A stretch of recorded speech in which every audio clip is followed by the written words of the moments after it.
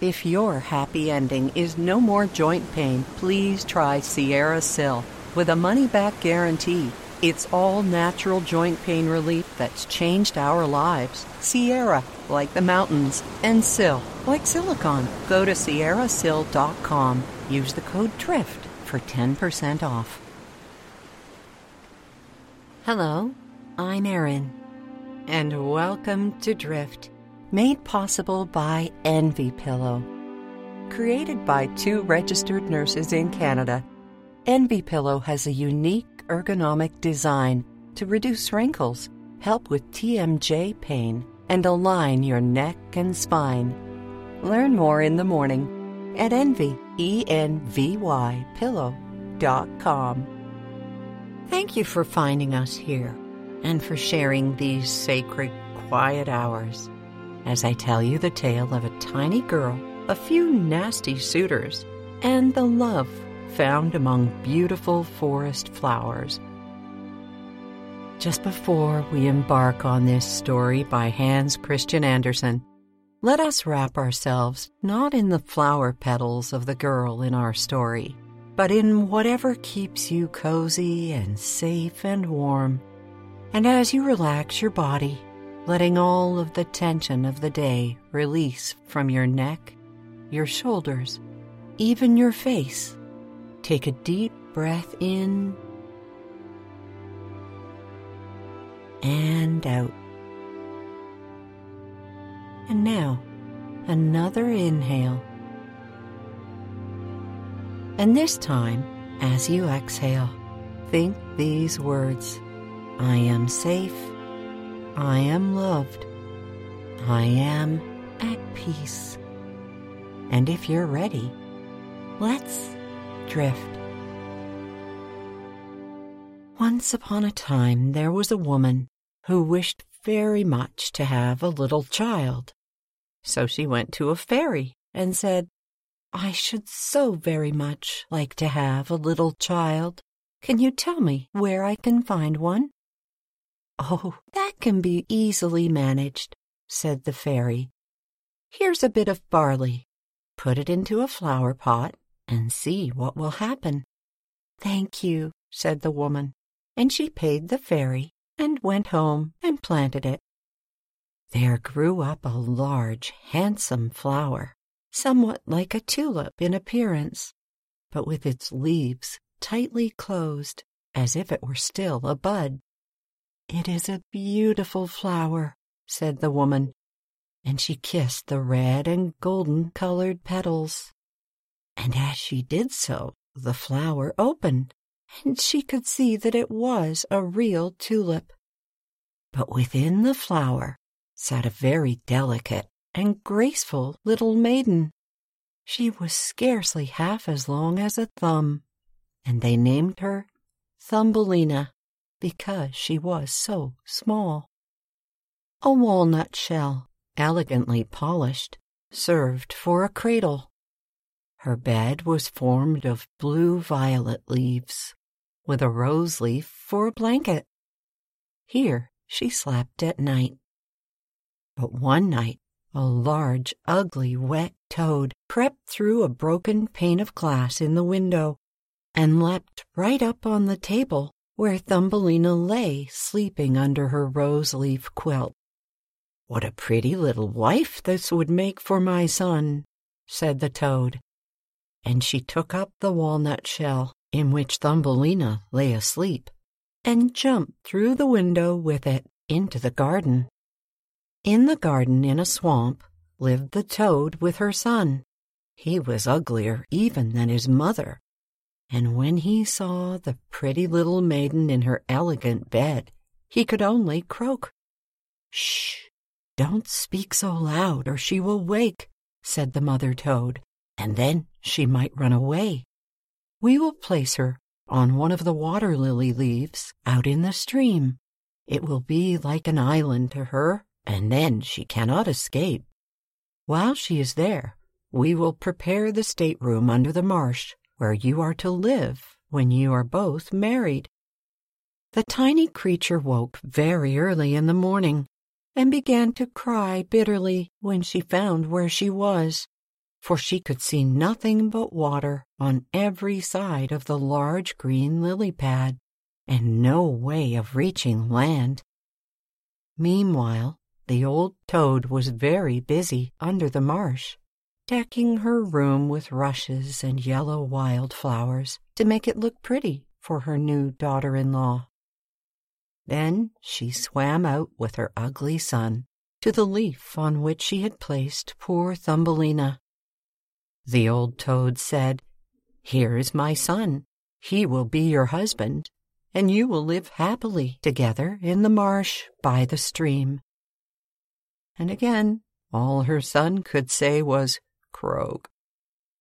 The toads swam away, leaving Thumbelina alone on the green leaf, where she sat and wept. She could not bear to think of living with the old toad and having her ugly son for a husband. Now the little fishes who swam about in the water beneath had heard what the toad said, so they lifted their heads above the water to look at the tiny maiden. They saw she was very pretty, and it angered them to think that she must go and live with the wretched toads.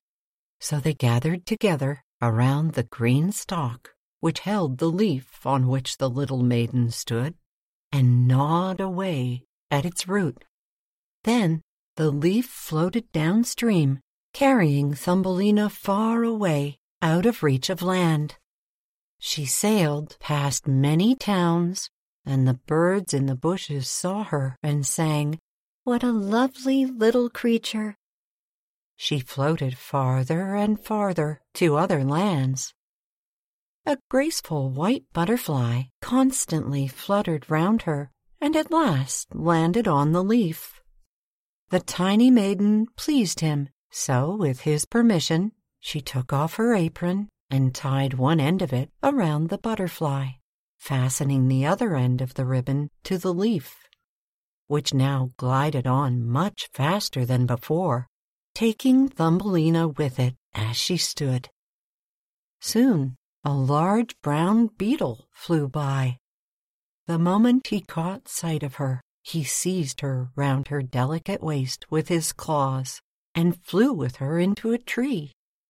The green leaf floated away on the brook, and the butterfly flew with it, for he was fastened to it and could not get away. Oh, how frightened Thumbelina felt when the beetle took her to the tree! But especially she was sorry for the beautiful white butterfly which he had fastened to the leaf, for if he could not free himself, he would die. But the beetle did not care. He told her she was very pretty, though not at all like him. After a time, all the beetles who lived in the tree came to visit Thumbelina. They stared at her, and then the young lady beetles said, "She has only 2 legs. How ugly that looks!" "She has no feelers," said another. "Her waist is quite slim. Ew, she's like a human being." "Oh, she is ugly," they all said. And the male who had snatched her believed them. So he told her to be on her way. Then he flew down with her from the tree and placed her on a daisy. The whole summer long, poor tiny Thumbelina lived quite alone in the wide forest. She wove herself a bed with blades of grass and hung it up under a broad leaf to protect herself from the rain. She drew the honey from the flowers for food and drank the dew from their leaves every morning. So passed away the summer and the autumn, and then came the long, cold winter. All the birds who had sung to her so sweetly had flown away, and the trees and the flowers had withered. The large shamrock she had lived under was now shriveled up. Nothing remained but a yellow, withered stalk. Her clothes were torn, and she was herself so frail and delicate that she was nearly frozen to death It began to snow, too, and the snowflakes, as they fell upon her, were like a whole shovelful falling upon you or me, for remember, she was only an inch high. Near the wood in which she had been living was a large cornfield covered in bare, dry stubble. It was to her like struggling through a large forest, but she trudged through in search of warmth. Oh, how she shivered with the cold! She came at last to the door of a field mouse, who had a little den under the cornfield. There dwelt the field mouse in cozy comfort, with a whole room full of corn, a kitchen, and a beautiful dining room. Poor Thumbelina stood before the door, just like a little beggar girl, and asked for a small piece of barley, for she had been without a bite to eat for 2 days. "You poor little thing," said the field mouse, for she really was a good old mouse. "Come into my warm room and dine with me." After a time she said, "You are quite welcome to stay with me all the winter if you like, but you must keep my rooms clean and neat and tell me stories, for I should like to hear them very much." And Thumbelina did all that the field mouse asked her, and found herself very comfortable. One day the field mouse announced, "We shall have a visitor soon. My neighbor comes by once a week. He is better off than I am. He has large rooms and wears a beautiful black velvet coat. If you could only have him for a husband, you would be well provided for. But he is blind, so you must tell him some of your prettiest stories." Thumbelina was not at all interested in this mole, but he came for a visit, dressed in his black velvet coat. "He is very rich and learned, and his house is 20 times larger than mine," said the field mouse. He was all that, no doubt, but he always spoke poorly of the sun and the pretty flowers, because he had never seen them. Thumbelina was obliged to sing to him, and the mole fell in love with her because she had so sweet a voice. A short time before, the mole had dug a long passage under the earth, which led from the field mouse's dwelling to his own, and here she could walk with Thumbelina whenever she liked. But he warned them not to be afraid at the sight of a dead bird which lay in the passage. It was a perfect bird, with a beak and feathers, and could not have been dead long. It was lying just where the mole had made his tunnel. The mole took in his mouth a piece of phosphorescent wood, which glittered like fire in the dark. Then he went before them to light through the long, dark passage. When they came to the spot where the dead bird lay, the mole pushed his broad nose through the ceiling, so that the earth gave way and the daylight shone into the passage. In the middle of the floor lay a swallow, his beautiful wings pulled close to his sides, his feet and head drawn up under his feathers. The poor bird had evidently died of the cold. It made Thumbelina very sad to see it. She did so love the birds. All the summer they had sung and tweeted for her so beautifully, but the mole pushed it aside and said, "How miserable to be born a bird! I am thankful that none of my children will ever be birds, for they can do nothing but cry tweet, tweet, and must always die of hunger in the winter." Thumbelina said nothing, but when the 2 others had turned their backs, she stooped down and stroked the soft feathers which covered the bird's head, and kissed the closed eyelids. "Perhaps this was the one who sang to me so sweetly in the summer," she said, "and how much pleasure it gave me. You dear, pretty bird." The mole now stopped up the hole through which the daylight shone, and then accompanied the ladies home. But during the night, Thumbelina wove a large, beautiful carpet of hay, as soft as wool.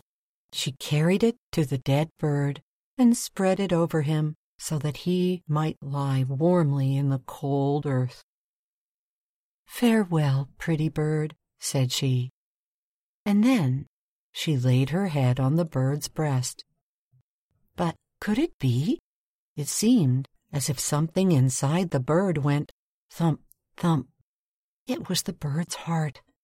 He was not really dead, just numb with the cold, and the warmth had restored him to life. In autumn, all the swallows fly away into warm countries, but if one happens to linger, the cold seizes it, and it becomes chilled and falls down as if dead. It remains where it fell, and the cold snow covers it. Thumbelina trembled and was quite frightened, for the bird was large, a great deal larger than herself. She was only an inch high, remember. But she took courage, laid the wool more thickly over the poor swallow, and then took a leaf which she had used for her own blanket and laid it over his head. The next night she snuck out again to see him. He was alive, but very weak. He could only open his eyes for a moment to look at Thumbelina, who stood by, holding a piece of decayed wood in her hand, for she had no other lantern. "Thank you, pretty maiden," said the sick swallow. "I have been so nicely warmed that I shall soon regain my strength and be able to fly about again in the warm sunshine." "Stay in your warm bed," she said. "I will take care of you." She brought the swallow some water in a flower leaf, and after he had sipped, he told her that he had wounded one of his wings in a thorn bush and could not fly as fast as the others, who were soon far away on their journey to warm countries. At last he had fallen to the earth and could remember nothing more, nor how he came to be where she had found him. All winter the swallow remained underground, and Thumbelina nursed him with care and love. She did not tell either the mole or the field mouse anything about it, for they did not like swallows. Very soon the springtime came, and the sun warmed the earth. Then the swallow bade farewell to Thumbelina, and she opened the hole in the ceiling which the mole had made. The sun shone in upon them so beautifully that the swallow asked her if she would go with him.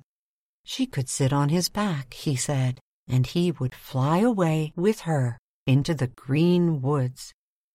But she knew it would grieve the field mouse if she left her in that manner, so Thumbelina said, "No, I cannot." "Farewell, then, farewell, you good, pretty little maiden," said the swallow, and he flew out into the sunshine. Thumbelina watched him go, and tears filled her eyes. She was very fond of the poor swallow. "Tweet, tweet," sang the bird, as he flew out into the green woods, and Thumbelina felt very sad. She was not permitted to go out into the warm sunshine. The corn, which had been sowed in the field over the house of the field mouse, had grown up high into the air and formed a thick wood to Thumbelina, who was only an inch in height. "You are going to be married, little one," said the field mouse. "My neighbor has asked for you. What good fortune for a poor child like you!"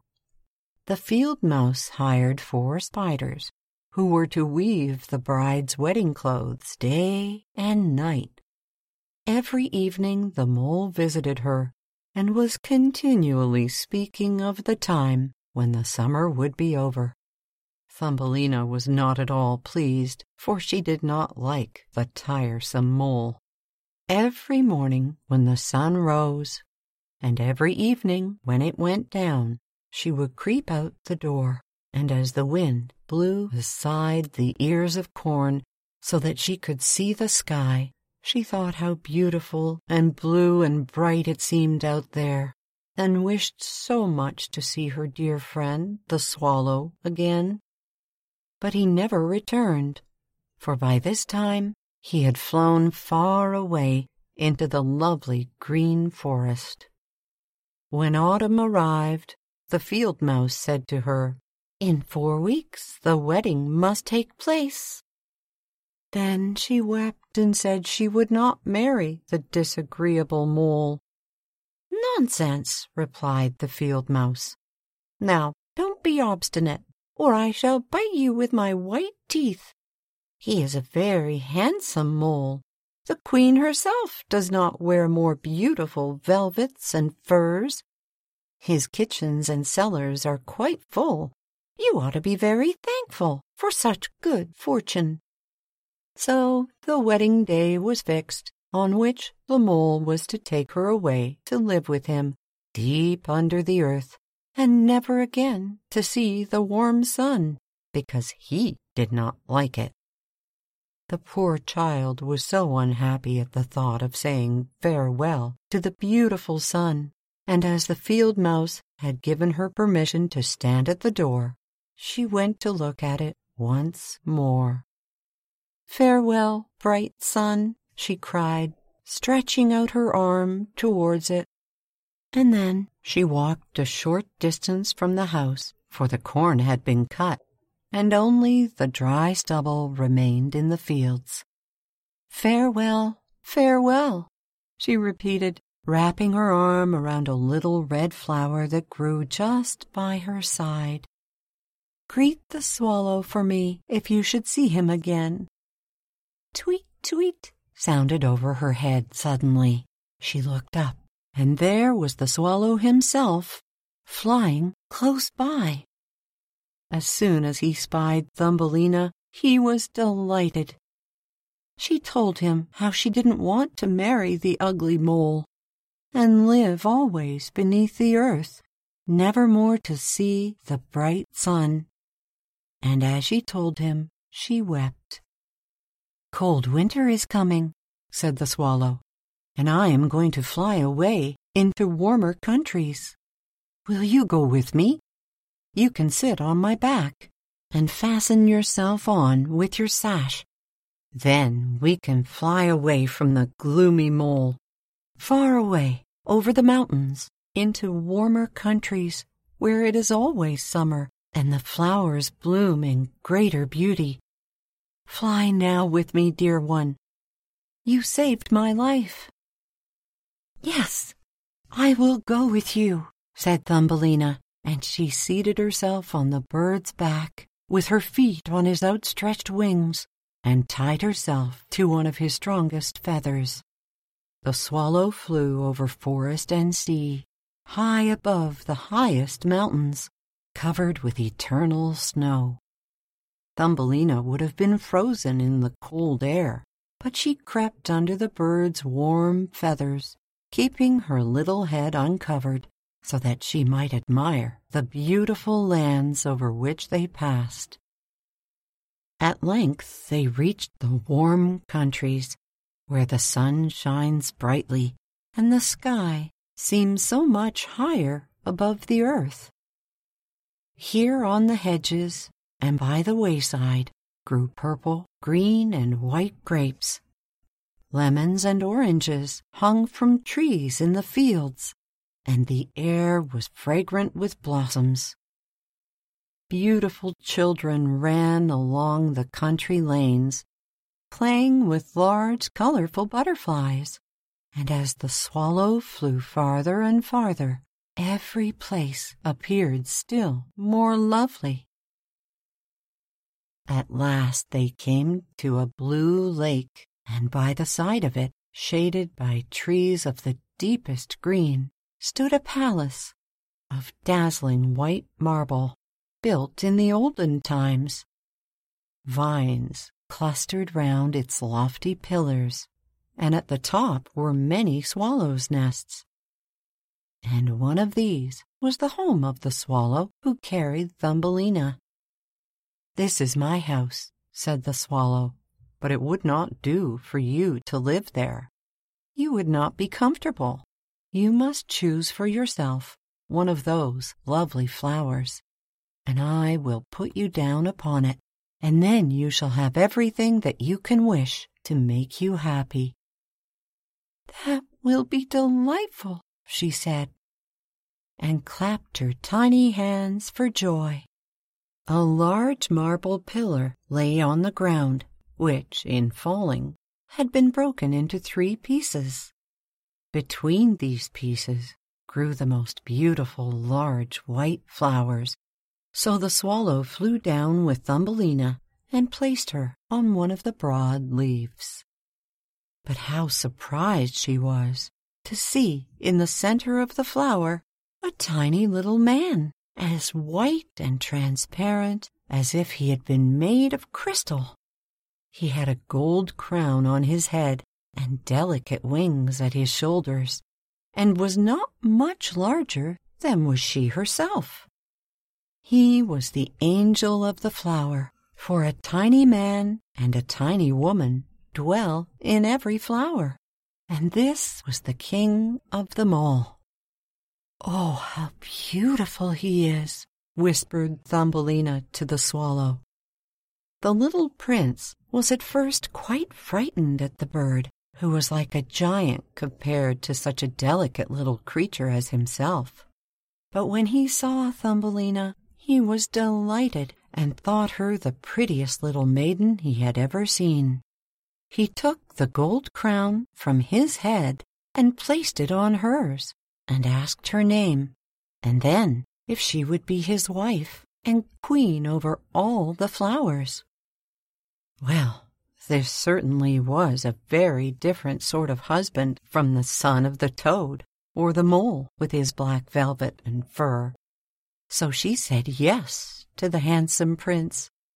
Then all the flowers opened, and out of each came a little lady or a tiny lord, all so pretty it was quite a pleasure to look at them. They gave her a pair of beautiful wings, which had belonged to a large white fly, and they fastened them to Thumbelina's shoulders so that she too might fly from flower to flower. And then there was much rejoicing, and the swallow, who sat above them in his nest, was asked to sing a wedding song, which he did, but in his heart he felt sad, for he was very fond of Thumbelina and hated to say goodbye. "You must not be called Thumbelina any more," said the spirit of the flowers to her.